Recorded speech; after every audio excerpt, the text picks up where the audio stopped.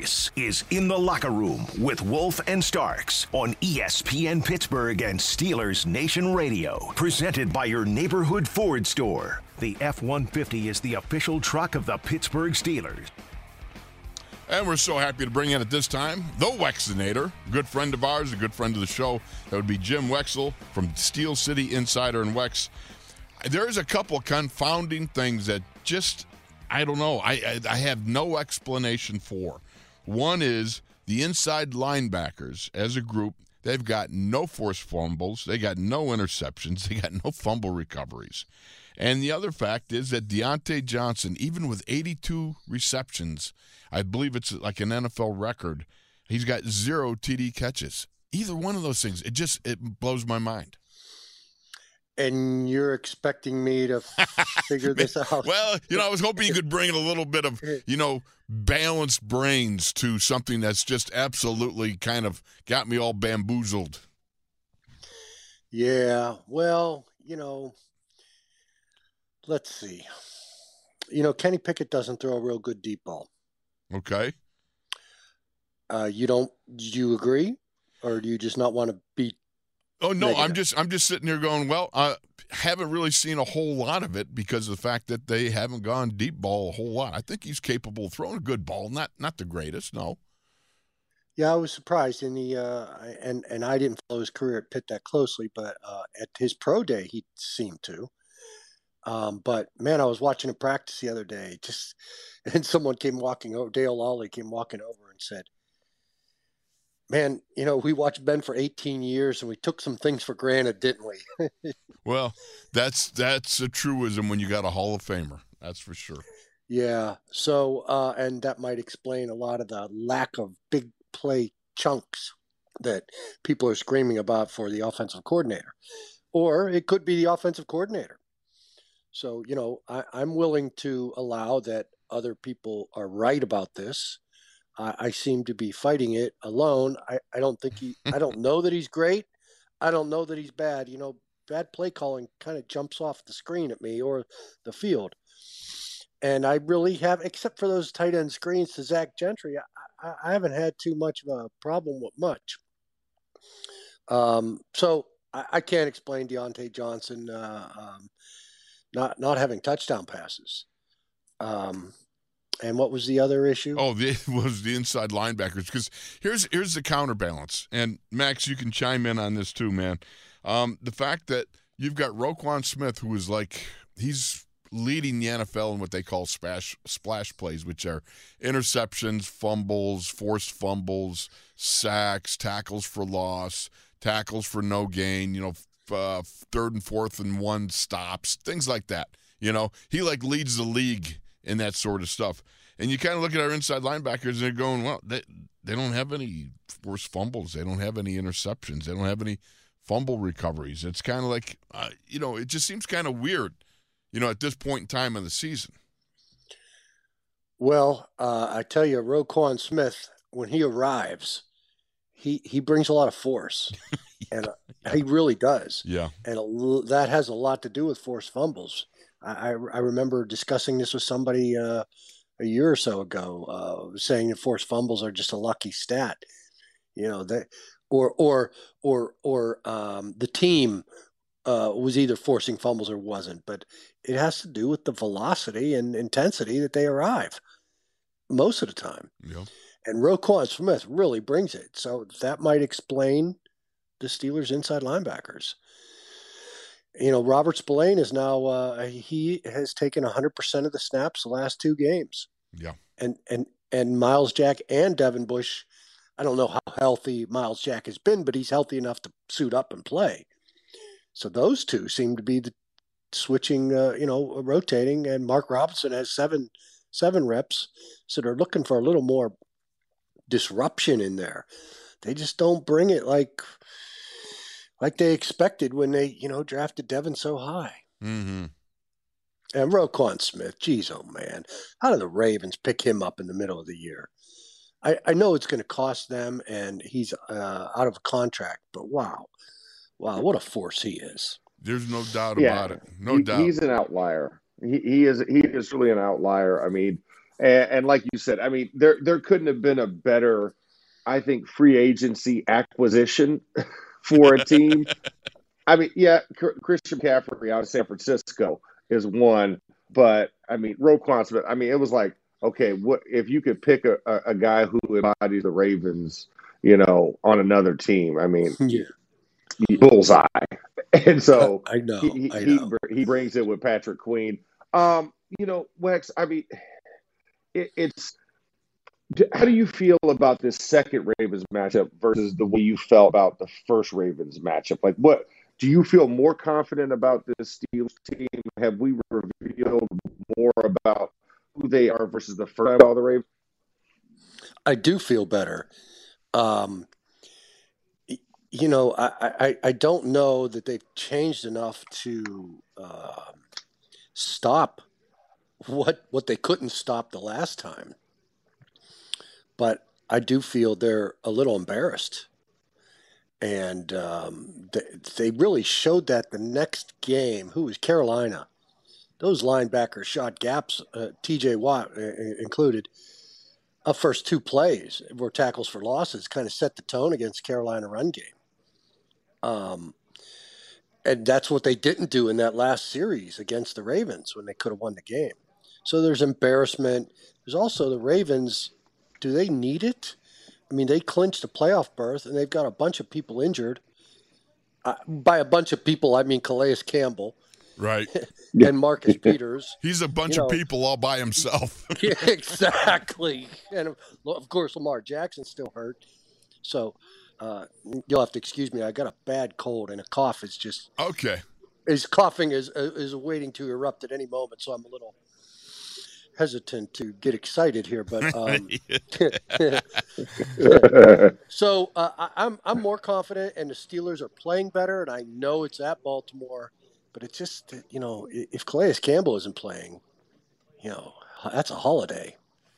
One of the things that's interesting to me is it's going to be, during the day anyhow, it's going to be in the 60s, on Sunday in Baltimore. And even at night with the temperature dropping some, it's still going to be, I would think, it's going to be a pretty good night to, get out there and kind of stretch your legs and have a go at it. I really like the Steelers in this rematch because, again, I keep coming back to the thing, we started the show with.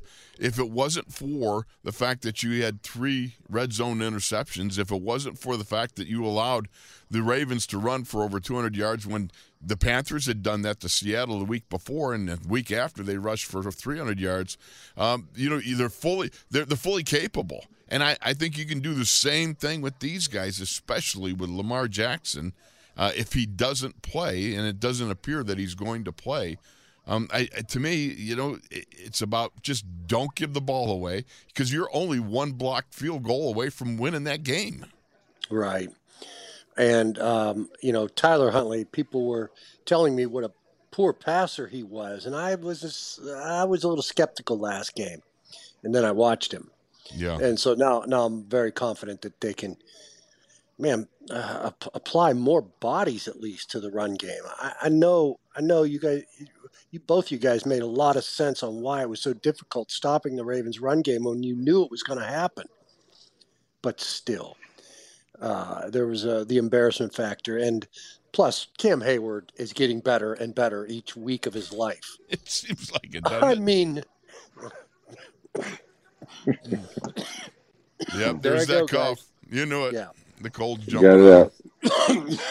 So I don't know where that came from. I tested twice, nothing. So there was an outbreak of COVID in the media. Oh, was there? Oh yeah, much to the players' delight this week. It was or last Saturday. But anyway, I feel good about it. But I'm hoping nobody pays attention to what the Dolphins do during the day. Yeah, well, Max, that's the thing you got to do as a pro. That stuff doesn't even figure in because you got to focus on what you got to do that night. Yeah, the game is a game. I talked about this earlier, Wolf, was saying, it's the Warriors mentality is you got to go out there, you got to battle because it's the next opponent in front of you. You can't worry about situations or what will happen, what won't happen. Control what you can control, and what you can control is your effort and your ability to play in these games.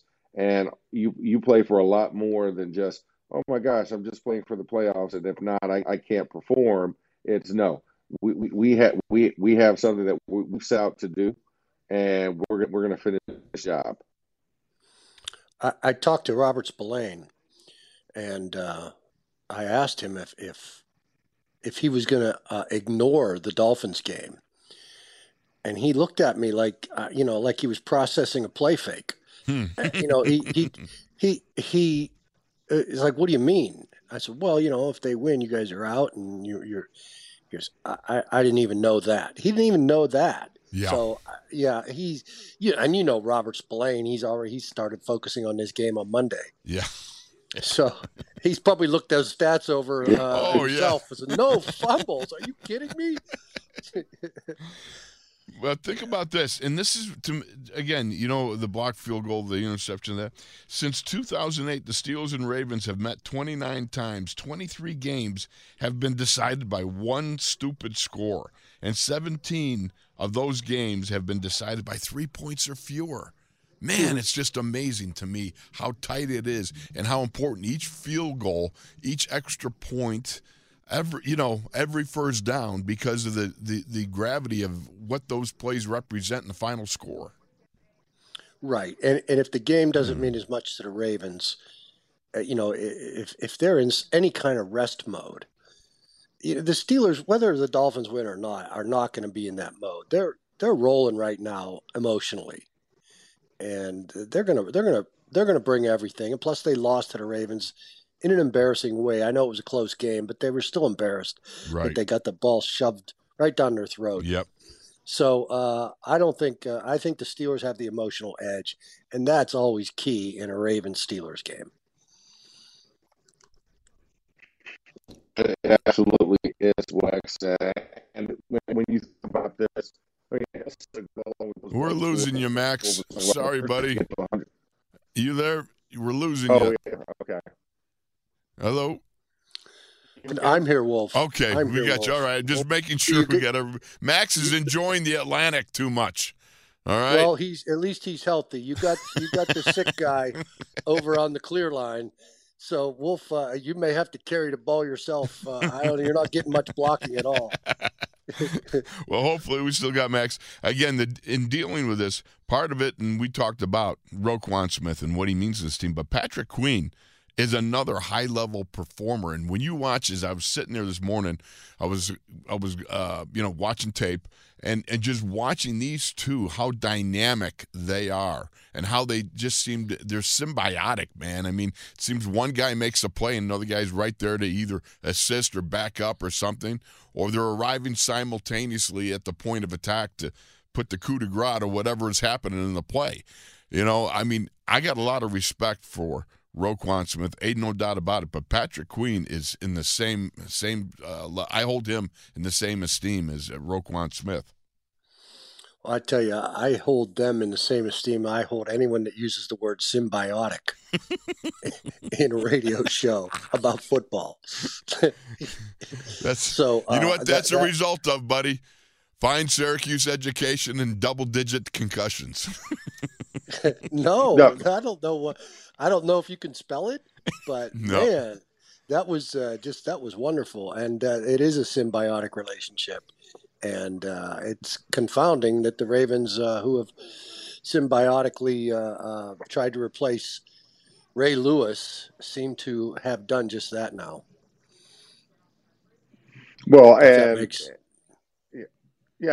does make sense. I mean, just as we've been trying to find that replacement for Ryan Shazier, who came after the Larry Foots and the James Ferriers of this world, it's something about AFC North football. You've got to have that middle backer, and that middle backer has to be, a guy who can create force and create that recognition. And we're still looking for that guy.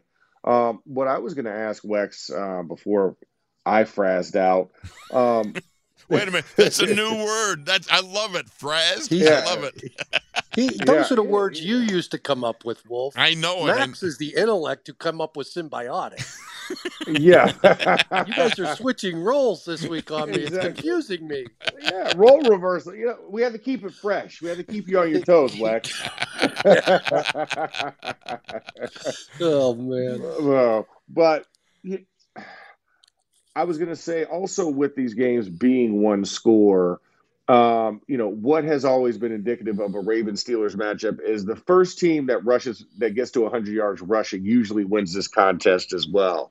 Do you see that as being the same type of tried and true relationship between in this rivalry?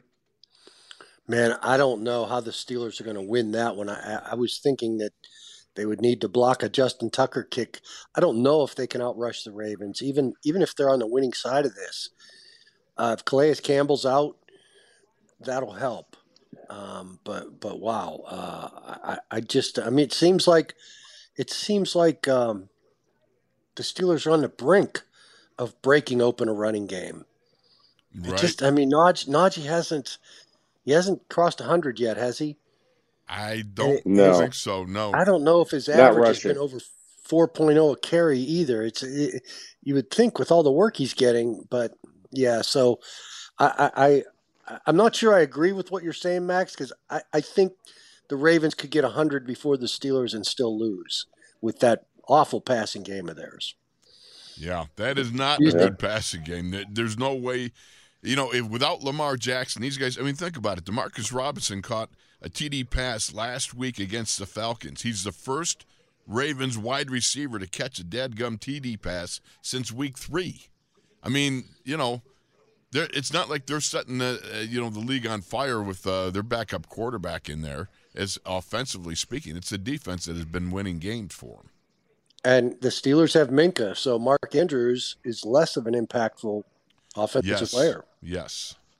There's no doubt about it. Matter of fact, I saw a stat the other day where his without Lamar, his stats have halved. Over the last month, it just absolutely halved. He's, his yards per reception and everything else have just completely gone down. But it's the running game that keeps these guys alive and their defense.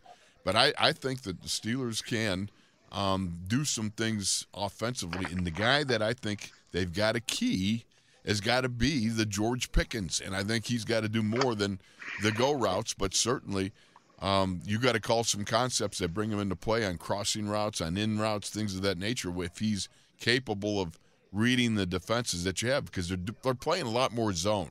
Normally, Wink Martindale was the defensive coordinator. He's blitzing like crazy, and he's playing man coverage behind it. Well, now they're doing a lot more zone because of the fact you have those inside linebackers that are so very good underneath. And I think you're going to have to create some matchups that are going to go your way, and Pickens has got to be one of the matchups.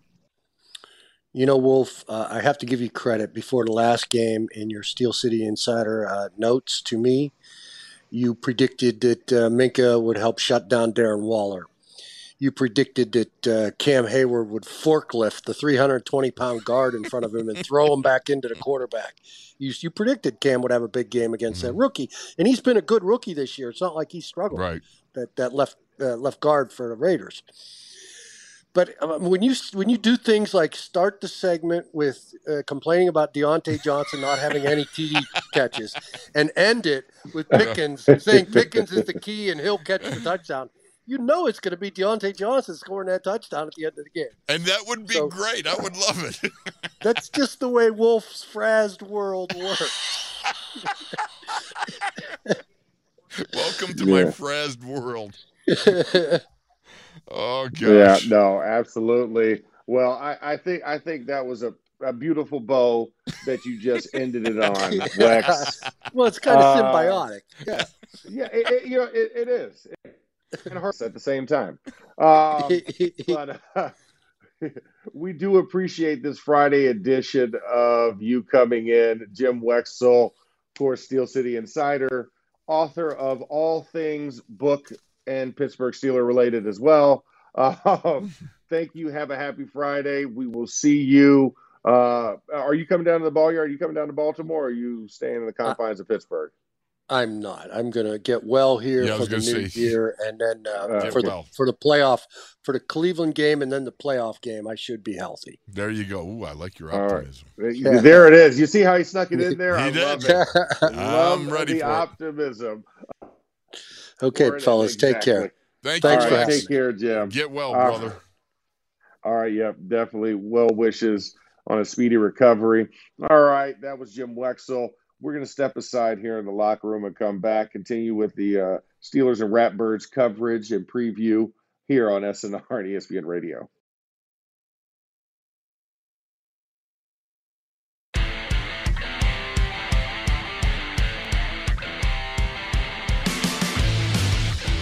This is In the Locker Room with Wolf and Starks on ESPN Pittsburgh and Steelers Nation Radio. Presented by your neighborhood Ford store. The F-150 is the official truck of the Pittsburgh Steelers. Oh, it's definitely a physical game playing those guys. Because I even remember from being like a kid watching the games, the Pittsburgh and Ravens Pittsburgh game, and seeing that, and I always knew it was a very physical game, and just being out there. I think it's just like any other game, but you definitely feel like it's some slugger knockers, like, guys want to run right at you, test your manhood in a sense, but, I love that. I live for that. And you can tell that's Roquan Smith talking about the Steelers-Ravens rivalry, which we know is so potent. The fact of the matter is, even Calais Campbell, who's a legendary kick blocker, as Mike Tomlin called him, but a guy who's been in the league for so long, and came here to the Ravens, and he said, it's said that you aren't a Raven until you beat the Steelers. And, of course, the first time out, Calais became a Raven as the Ravens got the win. But certainly, Max, you have participated in the two trains, one track. You can speak just as much as anybody to the level of malevolence at both clubs at one time, or still feel for each other. Yeah, the animosity runs strong. The tradition is steeped in physicality, in bruising and battering one another, and it is alive and well, Wolf. It is alive and well, and like you said, the testament is the fact that you're not a Raven until you beat the Steelers. Which means to say that it doesn't happen as often as they'd like, and that's a true testament to them. We are the goal. Yeah. And I think for the Steelers, we look at it as it's just a more physical matchup. And it's one that, as we went through it, in my time in 2004, obviously it carries before that when they became a franchise back in, 98? Right. Or 99. Thereabouts. Same yeah. thing. Same thing. Same 20th century. Yeah. It's all the same. There you go. But to really have been there during those formative years of this rivalry and understanding what it meant to play in this game. And the fact you heard Roquan Smith saying he watched this game and this was a game that he looked forward to watching every year. It was must see. It still is must see TV. Hence why it got flexed to Sunday night prime time. Like, think about that, Wolf. This game used to be exclusively like an evening game more often than not, and it was because they wanted the rest of the league to see. Everybody around the league wanted to see this game because it is, and I will contend to say this, the closest game you get to being a college rivalry game. Mm-hmm. This is the closest one. Teams play each other distance-wise, not that far away from each other, and the pageantry from both fan bases. When you go to their stadium, you know whose stadium it is. One does not overtake the other for all intents and purposes. And when you come out of that game, you feel it. You feel it the next day because you know that you went and you did battle. Yeah. And I equate this to back in your day, the Cleveland Browns Pittsburgh Steelers rivalry. Right. Because that's essentially what the heart of this team is those old Browns teams. That's their DNA.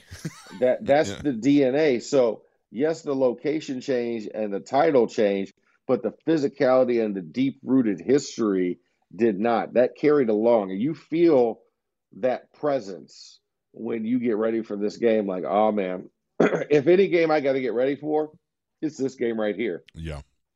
And Yeah. there's a first act and a second act every season, and sometimes you get lucky, you get a third and final act, which I'm happy to say that I am a proud recipient of a 3-0 record against them in one calendar season. Wow. When we went for Super Bowl 43, we beat them in the AFC Championship game. Right. But it is one that I'll always look at fondly. Like it is a rivalry unlike any other in the NFL, and one of the best ones in the league, in my opinion. Absolutely. And again, I go back to the stat that I threw at Jim Wexell. Since Harbaugh's first year, these clubs have met 29 times, and 23 games have been decided by one score with 17 of 3 points or fewer. Come on. That's ridiculous.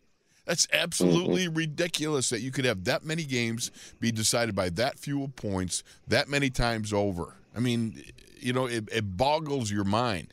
And even with the superstars of Ben Roethlisberger and Lamar Jackson and so forth, the games were always tight. I mean, I don't know. It just makes me shake my head. And also appreciate the fact that this is a rivalry, one of the few, as you point out, rivalries that have real meaning and a distinction to them in such a way that it makes you want to tune in and see it. Yeah, it is. It is. And I think that's what NBC knows. Yeah. NBC knows that this game is going to draw more eyeballs than what was it, Rams Chargers or what, yeah. I forgot what was it. I think it was Rams Chargers. Yeah. So who wants to watch two? Yeah. Which team's home? Which one's away? Yep. Whatever. The pish posh. No, you want to see Ravens Steelers.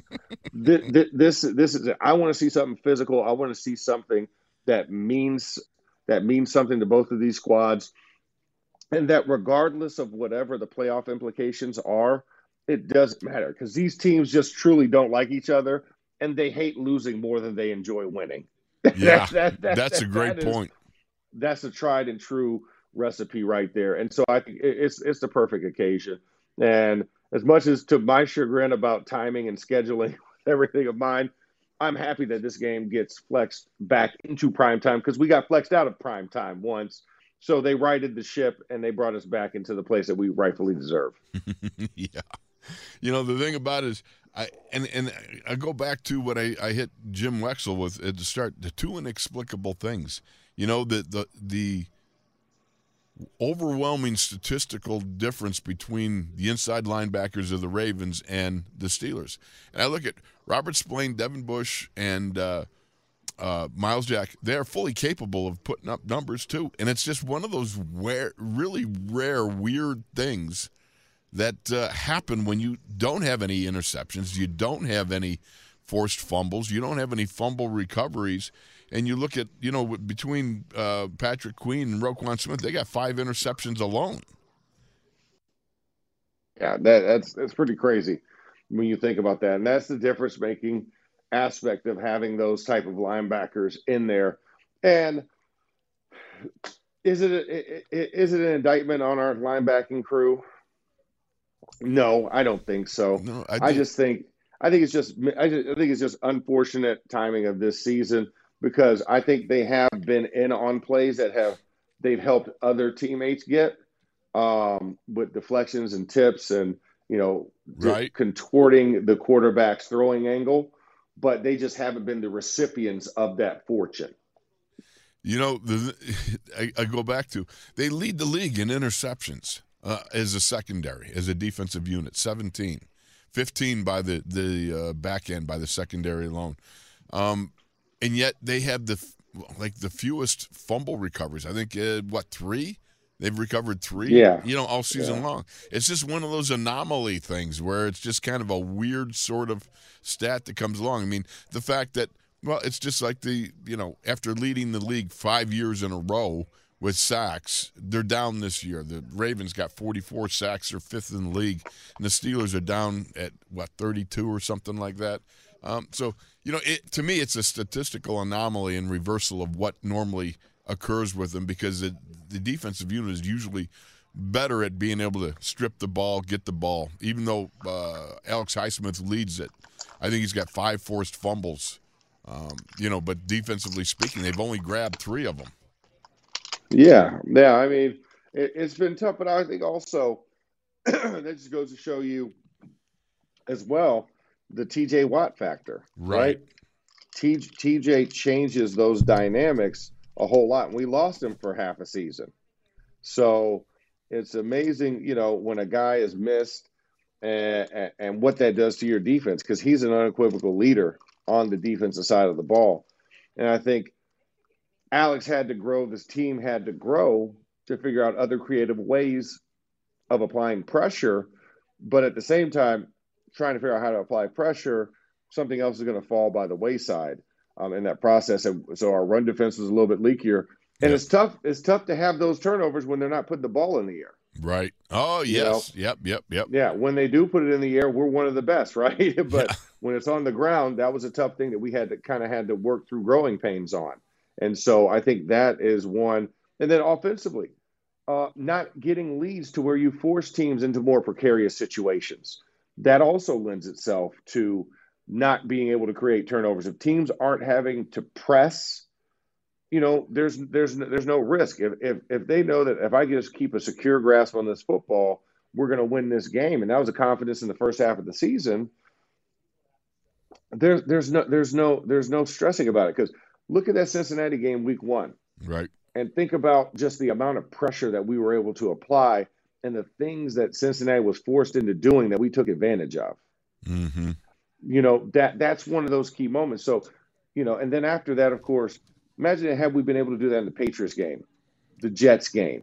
I always point to those 2 games because those are the 2 teams that are also in front of us with these playoff hopes. But if we've been able to play from a lead and force them into a bad decision, maybe things could have been different and we wouldn't have been having this conversation, but it didn't. And so I think that's kind of where we're kind of following behind in these stat categories, because the games have always been tight. We're not putting up that as many points to really put teams in a position where, like, oh my gosh, we got to pass this play. Oh my gosh, we have to roll out here. And oh my gosh, okay, the running back's trying to do something extra, and maybe he gets only one hand on the ball, or he flares his arm out, and now we can punch it out. Like, they're running between the tackles with 2 hands, hand over the top and the bottom, and it's less likely to fumble in those situations versus them trying to really stress and trying to make a play happen. And then that's when the mistakes happen on the opposite side of the ball that we can take advantage of defensively. Well, you got to get them on the ground. You know what I mean? Yeah. I mean, defensively speaking, that's the bottom line. And it's just funny just the way these things crop up. And, before we go, it's the same thing I think about with Deontay. Even though Deontay is, he's got the most receptions ever without a touchdown for a wide receiver, think about what he's done. He's only one of 5 NFL wide receivers to have at least 80 receptions in each of the last 3 seasons. That's a terrific, resume of performance. It's just crazy that the touchdown catches have eluded him. Yeah, no, it's been unfortunate that he has not been able to get in the end zone. And I thought he was going to get there in Carolina. I really did. I really thought he was going to get there. It didn't happen. But like you said, maybe it does happen come New Year's Day. Maybe that's the New Year's Day gift, and maybe that's what changes the fortunes, right? A New Year's resolution that Deontay Johnson is going to score more touchdowns in 2023 than he did in 2022. There you go. He could say, look back and go, I didn't score a touchdown for a whole year. yeah, exactly. But now I did, and it feels great to do it. Absolutely, my friend. Oh, man. All right, well, we'll step aside one more time for the bell lap in the show before we get ready for this Ravens-Steelers matchup come Sunday evening down in Baltimore. You are in the locker room with Wolf and Starks here on ESPN and SNR Radio.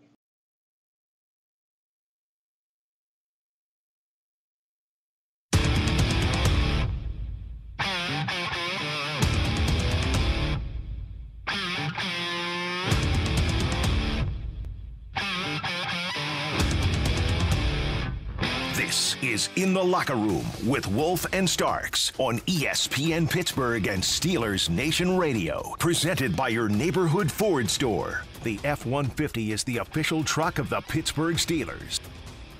Back is Mitch with a shotgun snap, throws it down the left sideline, trying to get to it. And getting it is Deontay Johnson for the big gainer across midfield down to the 38-yard line.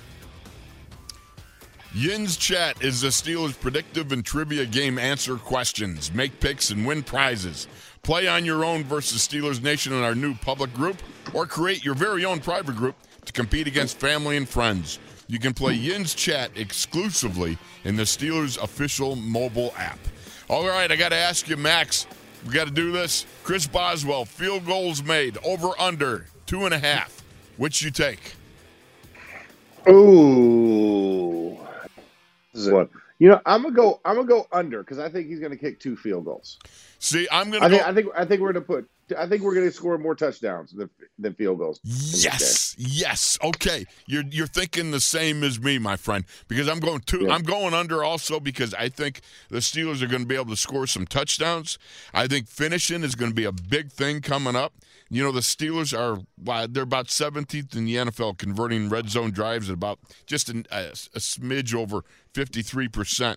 But Pickett has already had now 2 fourth-quarter comebacks, done a good job, and that last drive against Vegas, 10 plays, 76 yards. Max, here's what I love about it, because there's a number of people that are like, well, he just checked it down. He didn't panic. He didn't force the ball down the field. On the biggest drive of the game, with everything emotionally that had gone into that game against the Vegas Raiders, with Franco and everything else, he didn't panic and just try to force that ball. He took what the defense was given, and it was smart. And then he drove the stake home in the heart of the Raiders when he drove that stocking stuffer lump of coal that he dropped on him there from 14 yards out to George Pickens. Says to me, this young man is getting it. No, he's absolutely getting it, and I think the team is also figuring out the rhythm for him. It's one of those things where you sit there and you say, okay, how do you continually get him in? Because obviously we had a fever pitch moment and a low point for him in the Atlanta game, right? We could, Cam Hayward has to come talk to him because he's trying to figure out where he fits in this offense. The offense is trying to figure out how to utilize him. It didn't really quite connect all the way. And then you saw the Carolina game. Yep. Then you saw last week against the Raiders. And now I think it's now starting to come more cohesively for the offense and what George Pickens offers and brings to this offense. And they're figuring out ways of making sure that he's shine and he's a focal point, getting the target distribution more balanced with him involved in it. You know what's so funny? It's like, I look at this young man, I go, this guy looks like he invented the back shoulder throw. Like he was the inventor of it. You know what I mean? He's shown us so many little variations where he calmly, coolly goes down the sidelines, and then whatever he dipsy doodles with the defensive guy trying to cover him, he just nonchalantly reaches up and snatches a back shoulder throw. I don't know. I mean, it's just he owns it. Well, and it's like I said, Wolf, he's so great with the late hands. Yeah. There you go. And that's what confuses, confounds, and pisses off defensive backs, right? They want you to give them clues because they don't want to turn around and look and try and ID the ball because they're going to lose the receiver in the process. So they're relying on the cues of the receiver to help them react and make a play. And George Pickens does not give them that satisfaction. In fact, he says, "Nope. Guess what? You're either going to let me catch this, or it's going to be a PI. That's the only 2 options you have. There are no victories here." And he just makes it extremely tough on them with those back shoulder throws, especially. Now it makes it a little bit easier when you have crossing routes for the defensive backs to react, and kind of do that little slingshot move, right, where they pull the hip. Yep. And force themselves in front of them because George Pickens has to turn and make himself available while running laterally across the field. Yes. But when it's vertical routes, no bueno. Do not pass go. Do not collect $200 in those situations. You can collect this fine, or you can let me get the ball and make a play. No bueno. I love it. It's too bad you missed Alvaro yesterday, man. I mean, I know. Oh. Man. Yeah, we would have had some fun. All right, we're gonna wrap this up in a minute. But what game you got tonight? I have the Orange Bowl down in Miami. It's Okay. Tennessee and Clemson, so it will be a sea of orange, regardless of what it is. There'll be a lot of orange in the Orange Bowl tonight. Obviously this game is coming down, and you have both quarterbacks for both teams. One's transferring, and DJ Uiagalelei for Clemson, and then also Hendon Hooker is still battling injury and is going to go into the draft. So you're going to see two backup quarterbacks for two teams that were red hot at points this season, had a chance to be in the college football playoff, fell a little bit outside the bubble, and that's why I'm glad we'll have a 12-team playoff come soon here. But they're in a New Year's Day 6 bowl that happens to be played on December 30th. So that's what I have tonight. And I got the Fiesta Bowl tomorrow out in Glendale, TCU, Michigan, a number 2, number 3 matchup. So it's going to be busy before I get to Steelers-Ravens on Sunday, Wolf. Unbelievable. But I will see you in Baltimore. Have a great call. I know you're going to get the job done, my friend. You're just too good. That's all. Hey, I appreciate it, bud, and I will continue to carry the mantle. And with that, that has been a show. You have been in the locker room, Wolf and Starks here. Remember, if you miss any of our show, you can feel free to download any and all of our shows by going to the Steelers mobile app, going to the iHeartRadio app, or wherever else you get podcasts. We are there, alive and well. You can hear all of the jokes, the banter, and, of course, all of the expert commentary with journalistic integrity laced around it. You have been wonderful this week. It's been a heavy week, but hopefully we were able to provide some levity in the midst of this moment as we continue to mourn the loss of a legend in Franco Harris. So we thank you guys for listening. We love you all. Have a great Friday and a great weekend. We'll be back here on Monday. Take care.